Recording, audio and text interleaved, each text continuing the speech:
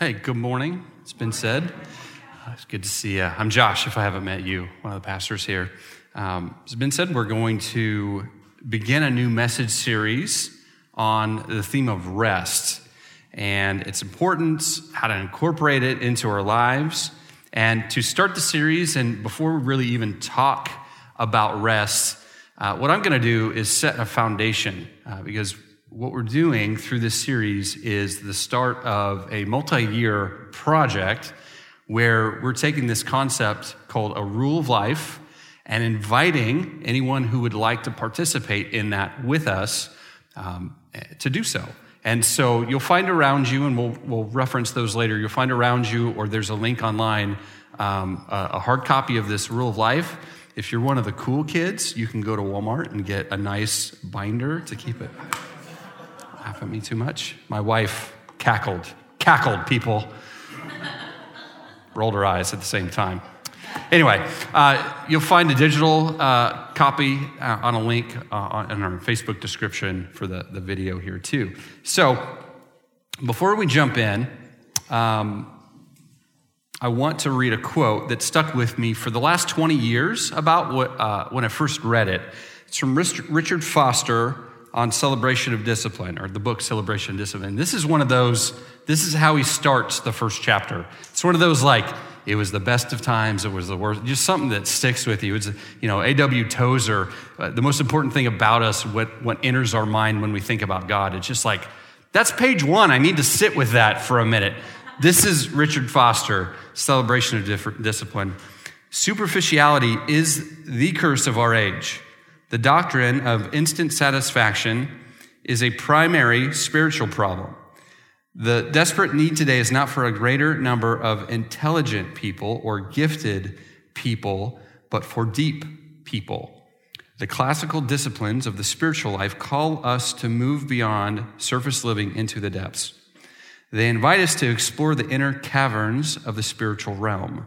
They urge us to be the answer to a hollow world. Psalm 42:7 reads, "Deep calls to deep." Perhaps somewhere in the subterranean chambers of your life, you have heard the call to deeper, fuller living. You have become weary of frothy experiences and shallow teaching.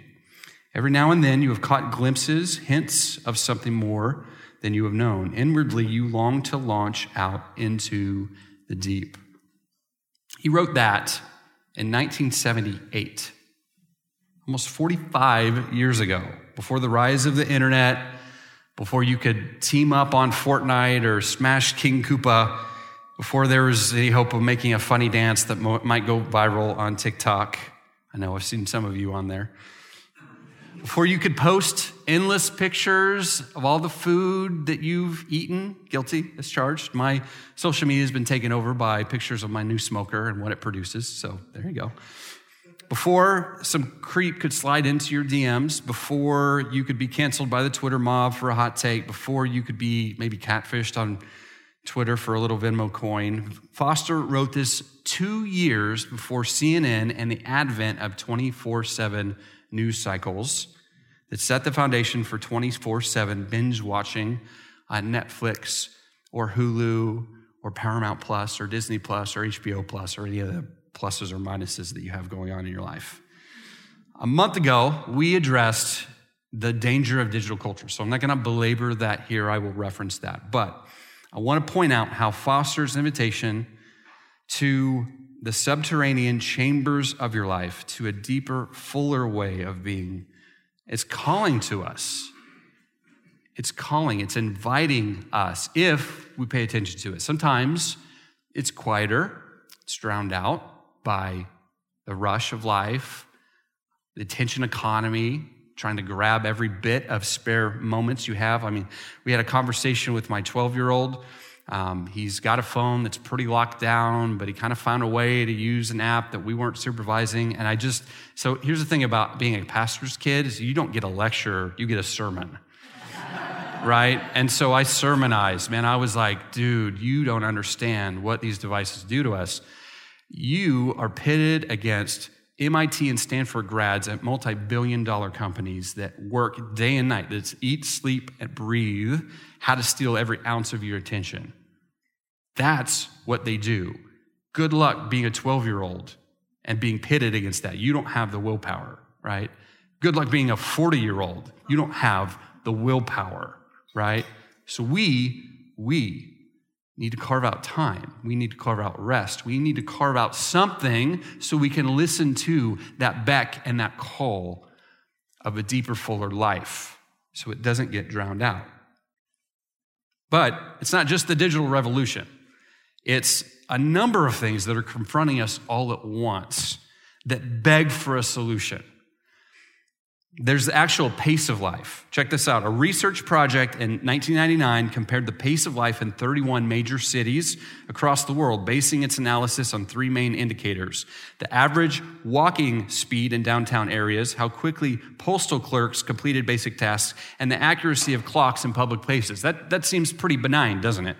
Well, what they found is that the pace of life was faster in economically developed countries, colder climates, because of course you're not trying to stay outdoors too long, and individualistic cultures. People walk faster. They're trying to do life at a faster pace, right? In another study released in 2007, they found that around the world, people are walking about 10% faster than they used to. Researchers identified that those who walk quickly are also most likely to speak fast and eat fast. They become impatient when waiting in lines or traffic, and they're more likely to wear a watch. I like fall in every category on that, by the way. I'm not super happy about this, but them's the facts, right? They become impatient. I already read that. Faster doesn't always equal better, as researchers found correlations between subjects with faster walking speeds and several negative health effects like heart disease. So there's that. Just the pace of life is increasing. Don't you feel that? There's more to do in less amount of time.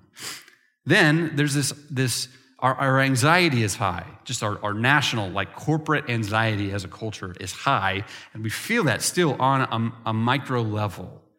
It might start to rear its head as burnout, just the lack of drive or passion or just kind of wanting to not do or produce or be about anything. But that also gives way to what Adam Grant alerted us to just a couple years ago called languishing. He wrote an article in the New York Times. He said, languishing, and don't raise your hand if you feel this, languishing is a sense of stagnation and emptiness.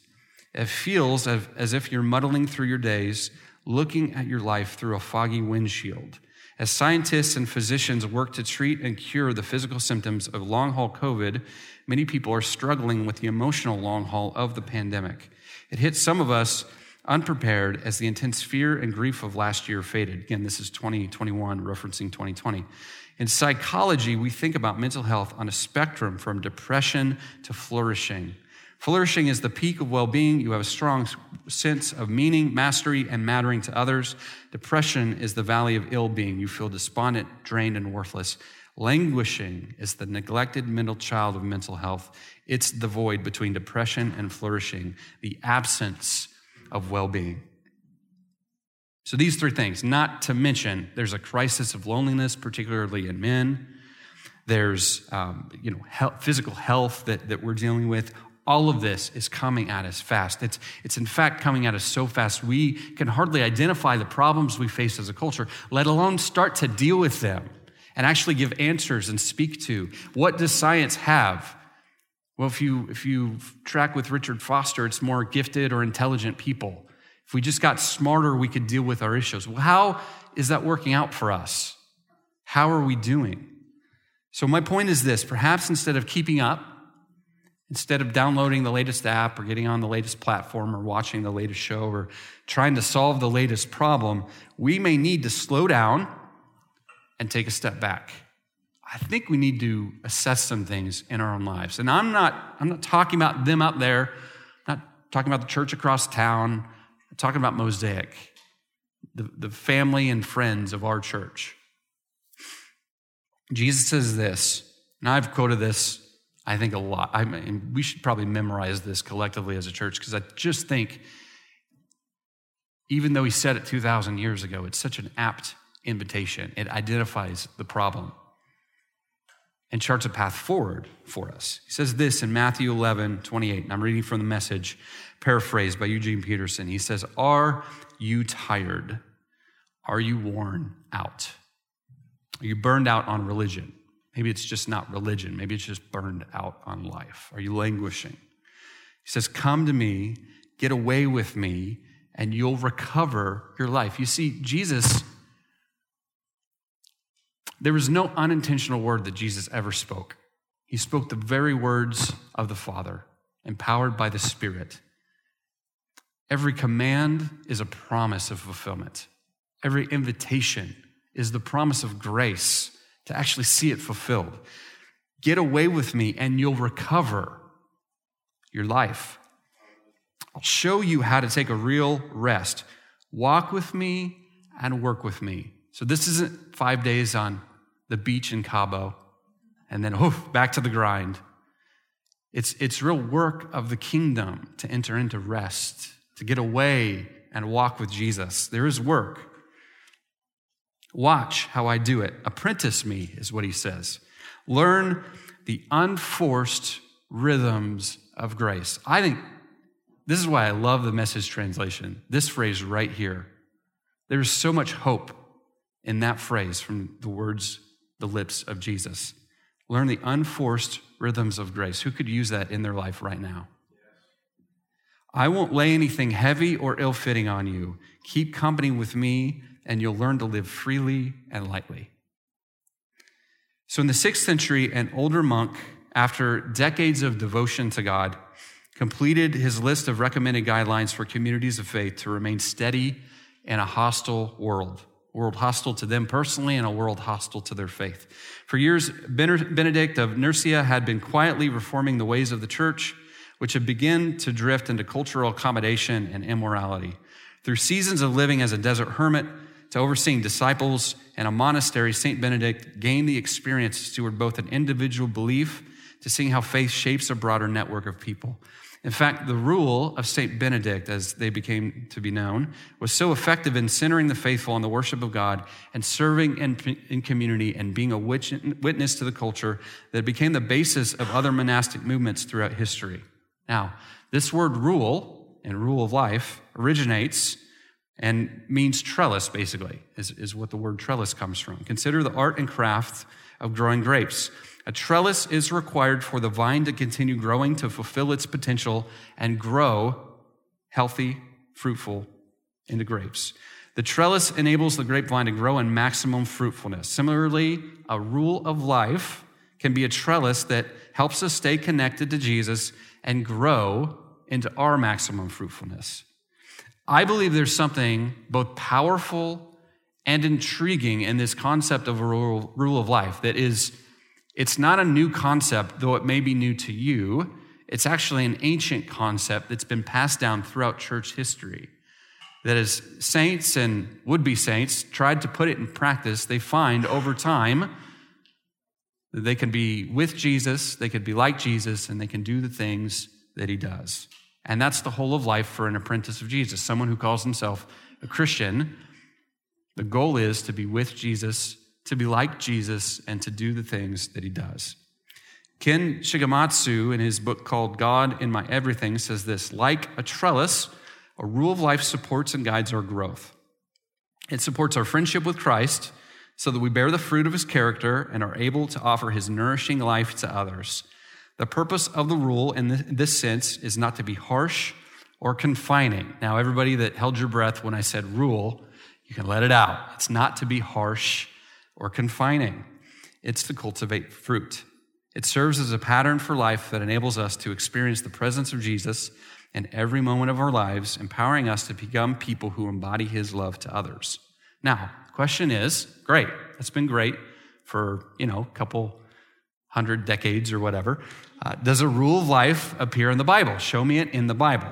Well, no, it doesn't specifically get mentioned in the Bible, but yes, we can see the same approach to spiritual disciplines all throughout Scripture in the Old Testament and in the New Testament. Specifically, in the life of Jesus, we see these rhythms and these practices. Jesus was a Jewish rabbi.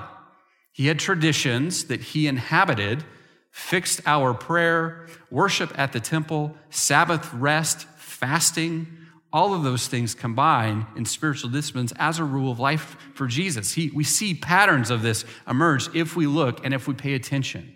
So one example is this.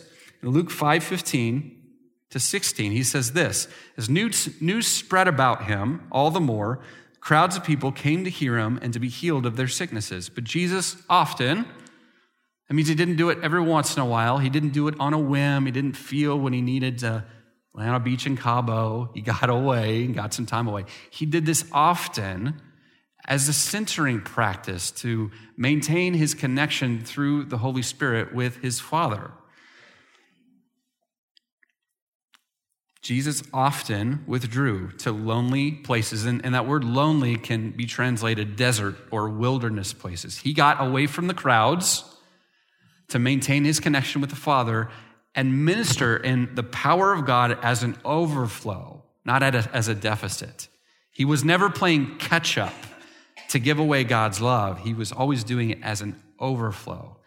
Now, we see him doing this, but then we also see him inviting his apprentices, his followers, his disciples, to learn how to do the same thing for their life, to put into practice the same things that he was doing to maintain his centeredness on the Father. Mark 6:31 says this, because so many people were coming and going that they did not even have a chance to eat. He said, come with me by yourselves to a quiet place and get some rest. So they went away by themselves in a boat to a solitary place. Again, he practices, he embodies, and then his disciples say, how are you keeping up with the strenuous demands of ministry and life and all the things demanding of your time? And he says, come and do what I do, right? To be with Jesus, to be like Jesus, and to do the things that he does is the goal of an apprentice. So we see these rhythms not just in the life of Jesus, but scattered all throughout Scripture as they are practiced by God's people. Most of us, in fact, are familiar with the story of Daniel in the lion's den. If you grew up in church, maybe you did the flannel graph, or you at least know he came out safely. Do you know what the precursor to that situation was? It was actually Daniel's, if we could call it such, it was his rule of life. It was his spiritual practices that he put into place and maintained that got him into trouble. Let's read Daniel 6:3. Now Daniel so distinguished himself among the administrators and the satraps by his exceptional qualities that the king planned to set him over the whole kingdom. So I'll mention this. The rule of life doesn't exist for itself. Prayer and fasting and Sabbath, those are all means to an end, and the end is God. But the fruit of that, the fruit that we receive from the power of the Holy Spirit, we see in the life of Daniel. We obviously see it in the life of Jesus, but in the life of Daniel, you see these character qualities and these competencies. He's able, in a foreign, hostile country, able to rise to the level of leadership that he does because he's got deep character and he's got deep wisdom and competencies. How does he get that? Well, he maintains his connection to God, even in the midst of this hostile culture.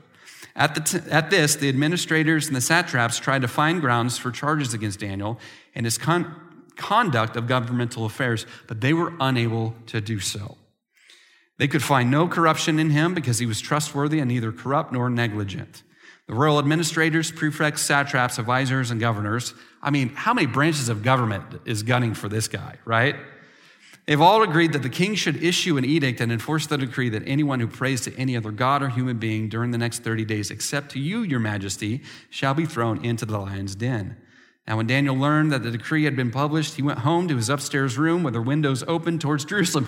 He went upstairs and opened the windows inside of everyone. He said, come at me, bro. Let's do this. You're threatening me? I'm going to go talk to God. I'm going to go talk to God about this and see if I'm scared, right? 3 times a day, he got down on his knees and prayed, giving thanks to his God, just as he had done before, just as he had done before from all the days of his youth.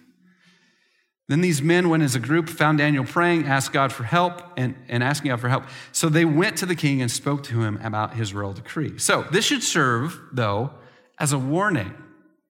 Implementing a rule of life is no picnic in the park.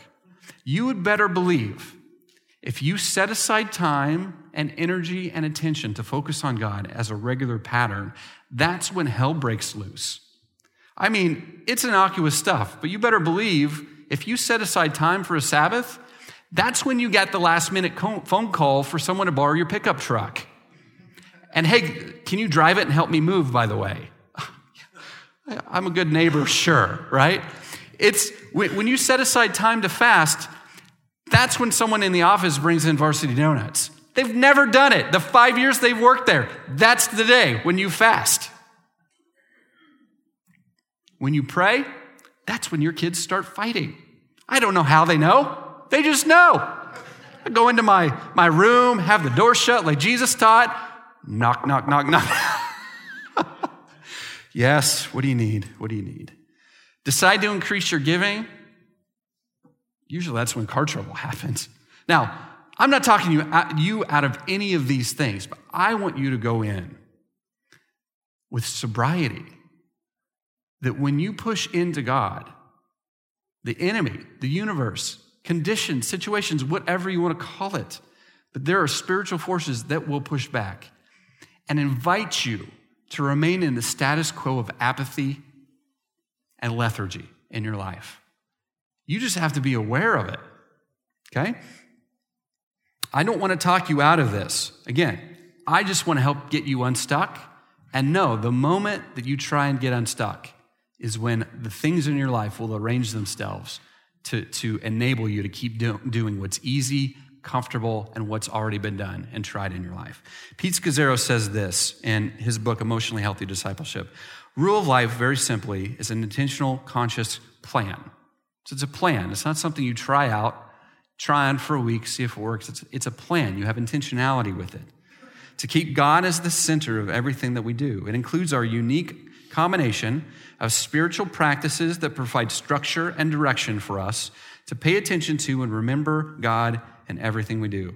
It's a powerful tool dating to the desert fathers and mothers in the 3rd to 5th centuries and enables us to regulate our entire lives in such a way that we prefer the love of Jesus above all things.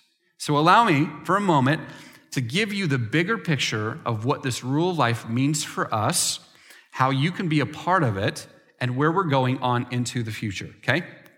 So our rule of life workbook with fancy cover not included on your own, you have to do that by yourself, is around you. So you can go ahead and grab it, you can flip through it. I know anticipation is building, you just can't wait to flip through. Anyway, there it is. It's our attempt to capture the habits and practices that will point our church together towards Jesus. You'll find hard copies around you and online at mosaicmhk.com/rule of life. If you'd rather have a digital copy and keep it on your devices, that's great. That's I'll do it, hard copy and write it out, but I usually will. I've done this, by the way, I should step back. I first started doing a rule of life about 3 years ago. And I've kept mine digitally so I can pull it up, and I have kind of a list of things first thing in the morning that I get through, some time of solitude.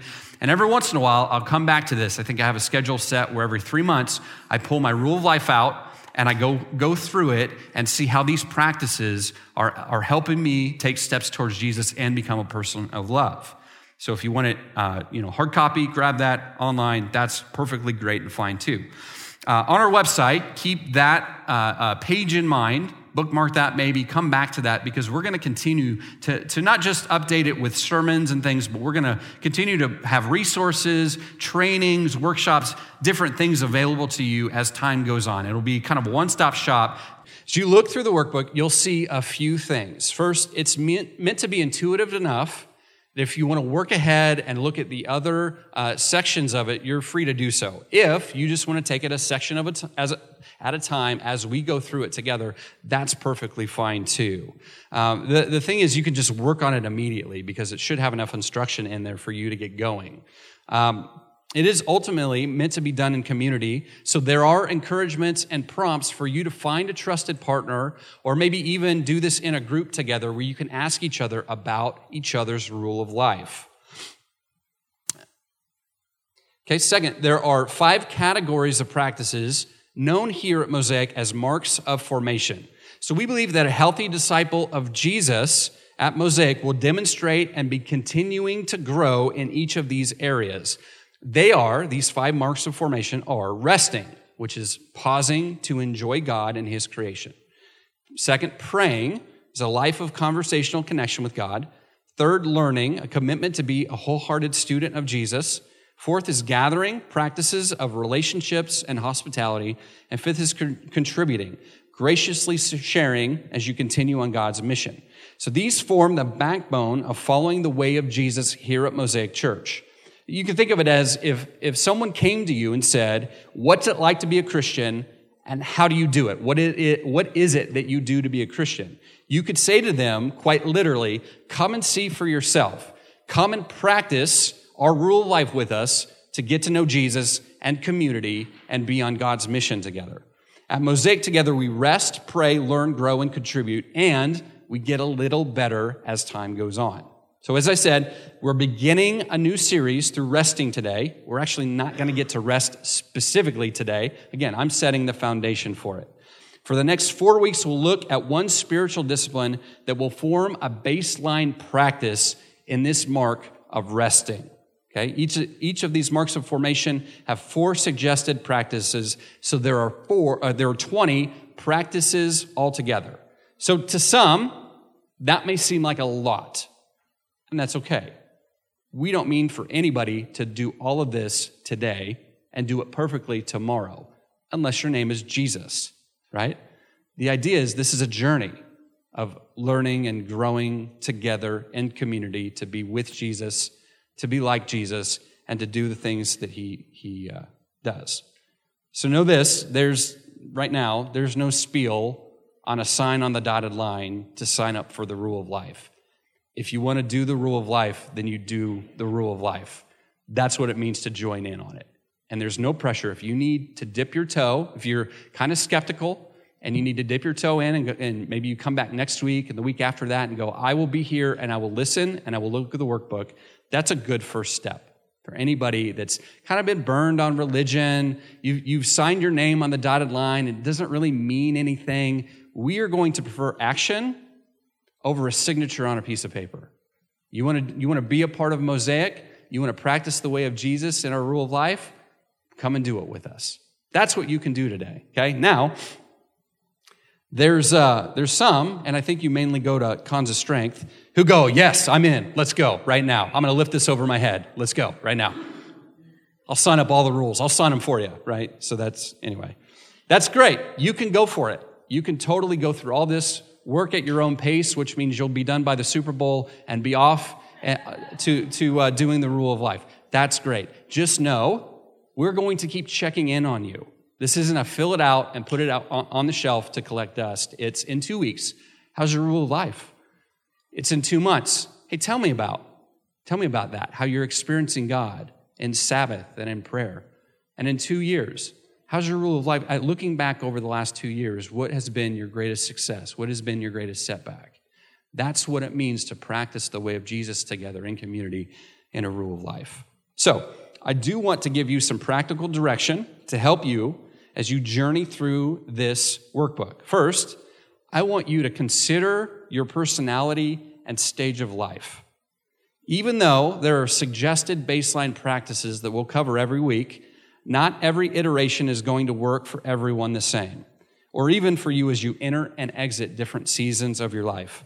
Time set aside for prayer is going to look different for a family with young kids than it does for empty nesters. And that's okay. If you're more introverted, you'll be drawn more towards contemplative practices and need to stretch more towards community. If you're extroverted, the opposite usually is true. Generosity is different when you're single than when you're married, right? When you have 2 jobs, no kids, that generosity looks way different.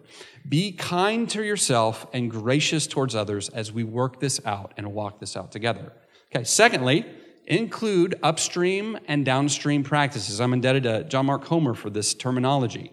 There will be practices that seem easier than others.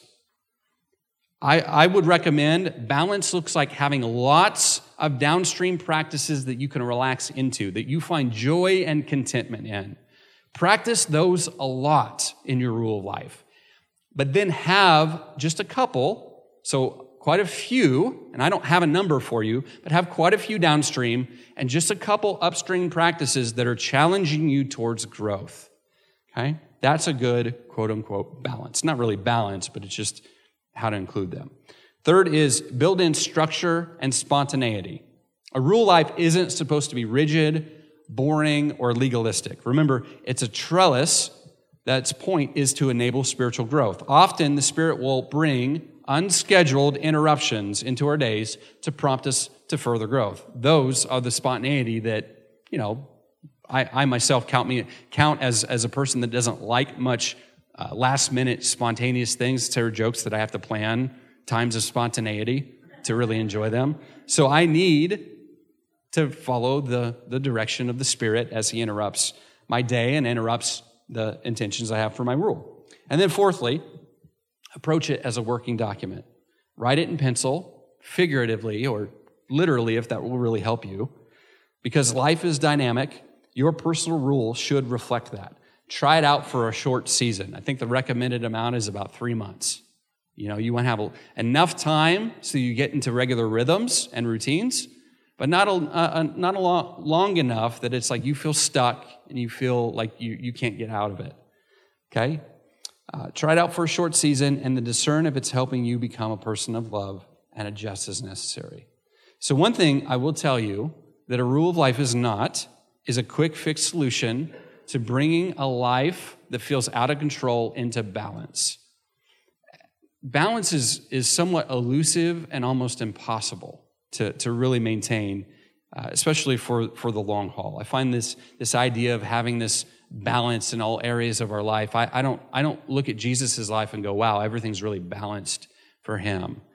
The rule of life, what it does is it offers us the chance at a centered life, to live with Jesus at the center of everything, even when it feels like everything might be falling apart or it's out of control. What you'll often find is that when you live with Christ as the center, there's a sorting and there's a prioritizing that begins to happen. And life feels more fully purposeful, even though it may be stuffed to the gills and you may feel out of balance. So, with that, I find sometimes there are two objections that come with looking at organizing your spiritual disciplines around a rule of life and actually committing to that for a season of time. One might say, wait, this seems really complicated. I don't think personal growth is really that hard. Do we really need this much structure, this much depth? Do we really need 20 practices that we try out as a church community? And I would tell you, if you believe that, there are scores of authors that will line up to sell you books about quick fix hacks to help your life grow and flourish and all that stuff. I just don't know if they actually work. You could pick up Atomic Habits. I think that's there's a lot of good nuggets in these. Atomic Habits, the power of habit. I even think like Discipline Equals Freedom by a former Navy SEAL that has a neck thicker than my quads. It's just like there's lots of stuff out there that will help you try and change. I just don't actually know how much of it sticks. And I think we're all proof of I've tried lots of things. Here is, I want to show you two pictures, two graphs, whatever.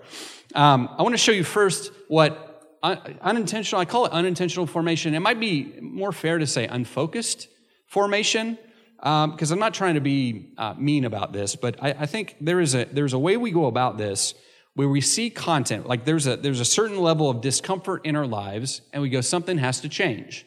We might see something that we want more than what we have. We might have a health scare or emergency, or we might just say, be fed up with our current financial situation and say, I want to change.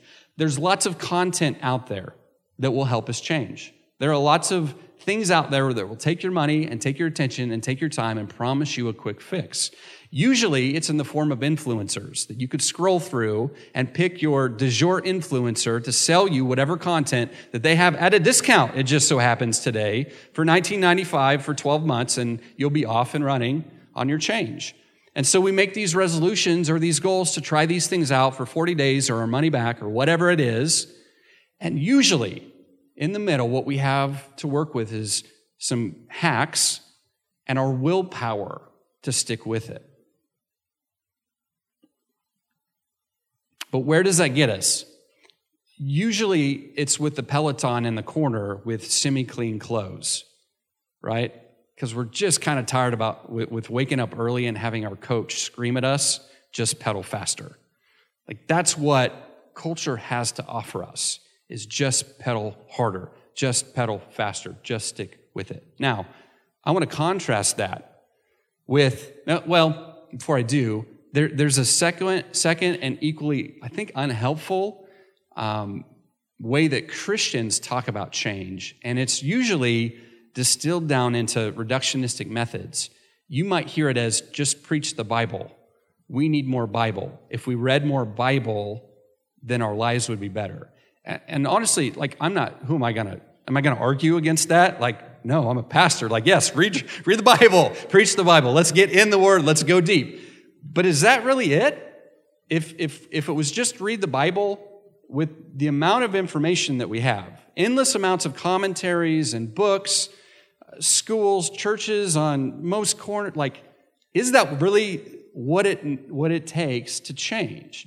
And I would say it's a reductionistic approach because it is one part of what it does take to change. Here is something that Dallas Willard has worked on. And actually, let me quote this before we go there. John Ortberg says this in a Christianity Today article. He says, neuroscience has shown us in concrete ways a reality of human existence that is crucial for disciples to understand in our struggle with sin. That reality is this: mostly our behavior does not consist of a series of conscious choices. Mostly our behavior is governed by habit. Most of the time, a change of behavior requires the acquisition of new habits. Willpower and conscious decision have very little power over what we do. A habit is a relatively permanent pattern of behavior that allows you to navigate life. The capacity for habitual behavior is indispensable. So, like, it's a habit. You pulling out of your driveway, that's a habit. You don't have to check your mirror and all the things when you first started driving. You've gotten into a habit. How long did you spend brushing your teeth this morning? I don't know, it's just a habit, right? It's a good habit to have. They're good habits, but they're also bad or sinful habits. People in our churches, he says, will not be transformed simply by having more exegetical or theological information poured into them, no matter how correct that information may be. The information has to be embodied, has to become habituated into attitudes, patterns of response, and reflexive action.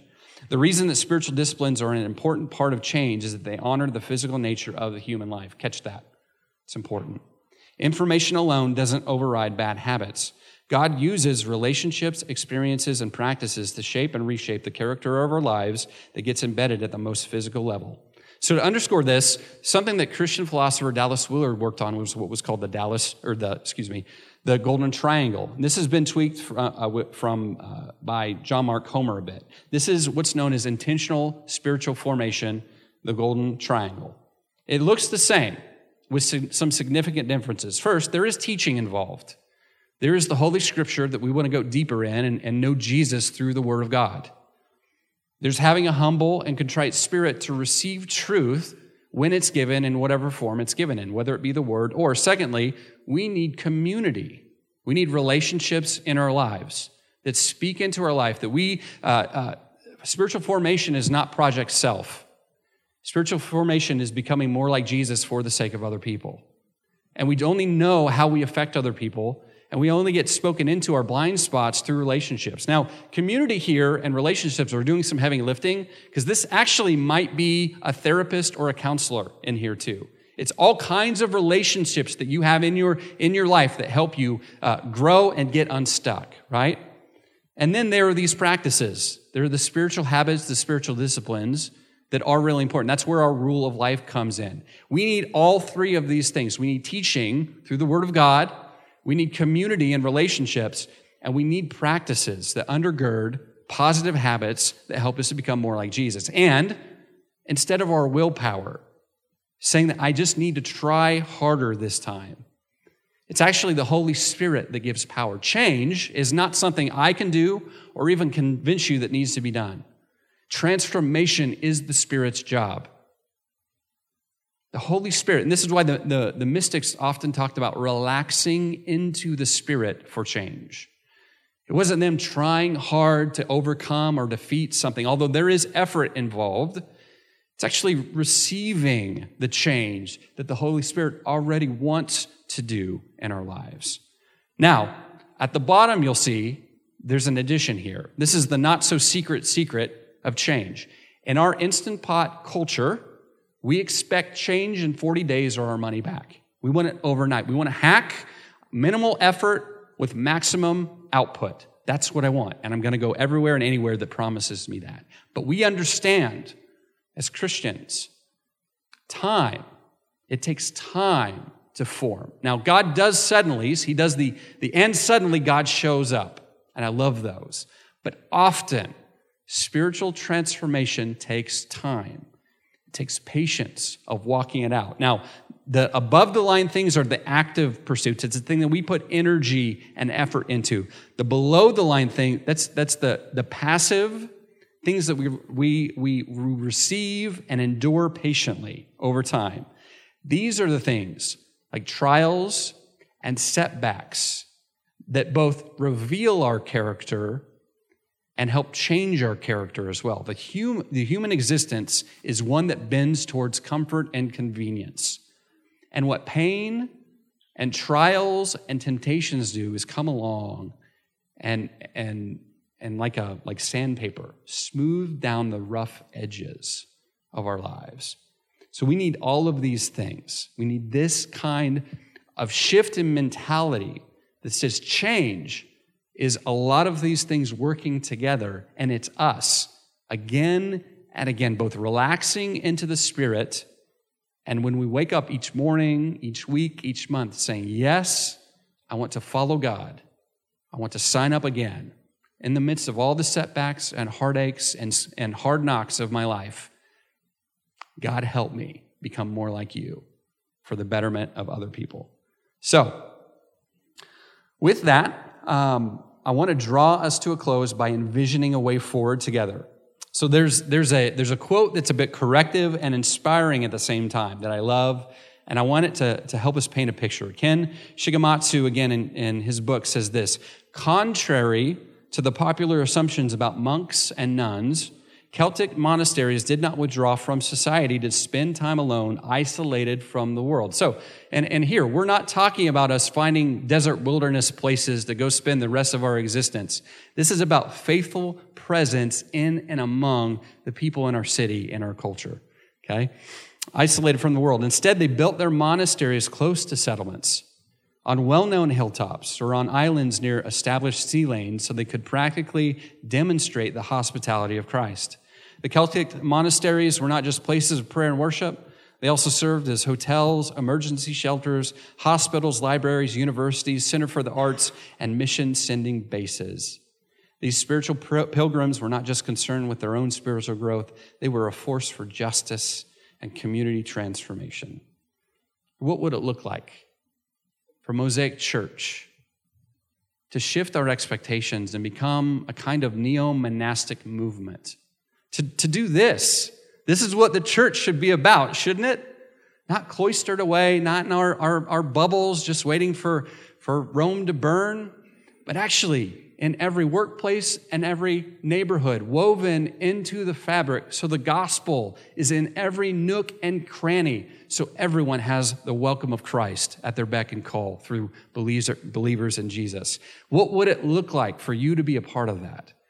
So with that today, just a next step, a simple way to put this in practice, what you can do today is read through this workbook and consider joining us in our rule of life. That's what you can do today. That seems pretty low stakes. I think that's pretty accessible to everyone. It's just have an open mind, have an open heart, and come back next week. It's going to be amazing. And I don't just say that because I know who's preaching next week, although I do. It's Pastor Sarah Siders. And she's going to teach us on the practice of Sabbath rest. This is one that she speaks from the overflow of experience, not bunnies hopping around on hilltops and rainbows popping, but the actual trials of fighting for Sabbath rest in the midst of career and church and relationships and kids. I think it's going to be really good for us to hear and refreshing. So with that, I want to invite the worship team up. And last week, we restarted a practice more regularly for us, and that's the Lord's Supper or communion or Eucharist, however you are familiar with that. And so what we're going to do is we're going to practice more regularly, hopefully weekly is our goal, communion, celebrating communion together. So I'm going to have the communion servers come on up and get ready as well. So what that looks like is that here in a moment, I'll have you stand with me, and then we'll come up this middle aisle, and Bridget and Lynn will serve communion to you. There is a gluten-free option in the middle. Either if you don't want to tear off a piece of bread and dip it in the cup, you can take with the tongs the bread and dip it in the juice, and that's completely gluten-free and won't cause an allergic reaction to those of you who are in danger of that. And so we want to pause for a moment. Communion we practice it openly, which means if you're in a right relationship with Jesus and you're in a right relationship with others in the body of Christ, we would invite you to celebrate that with us. So you can go ahead and stand with me. We're going to read through the Lord's Prayer, and as we do so together, just take a moment of reflection. During communion or right before communion, this is a great time to just do a heart check, to just check in with the Holy Spirit, ask if there's anything between you and God that needs to be dealt with or between other believers in the body of Christ. And when you feel a release, when you feel good, like it may be that you don't feel like doing communion every week is a practice you want to do just yet. That's completely fine. There's no judgment on who does or doesn't do communion. What we want to do is make sure that we're doing it with a clear heart and a clear conscience. So with that, let's go ahead and read through the Lord's Prayer. Our Father in heaven, hallowed be your name. Your kingdom come, your will be done, on earth as it is in heaven. Give us today our daily bread, and forgive us our debts, as we also have forgiven our debtors. And lead us not into temptation, but deliver us from the evil one. Amen. This teaching was recorded by Mosaic Church in Manhattan, Kansas, where we're uniting people in the way of Jesus. For more resources like this, visit mosaicmhk.com.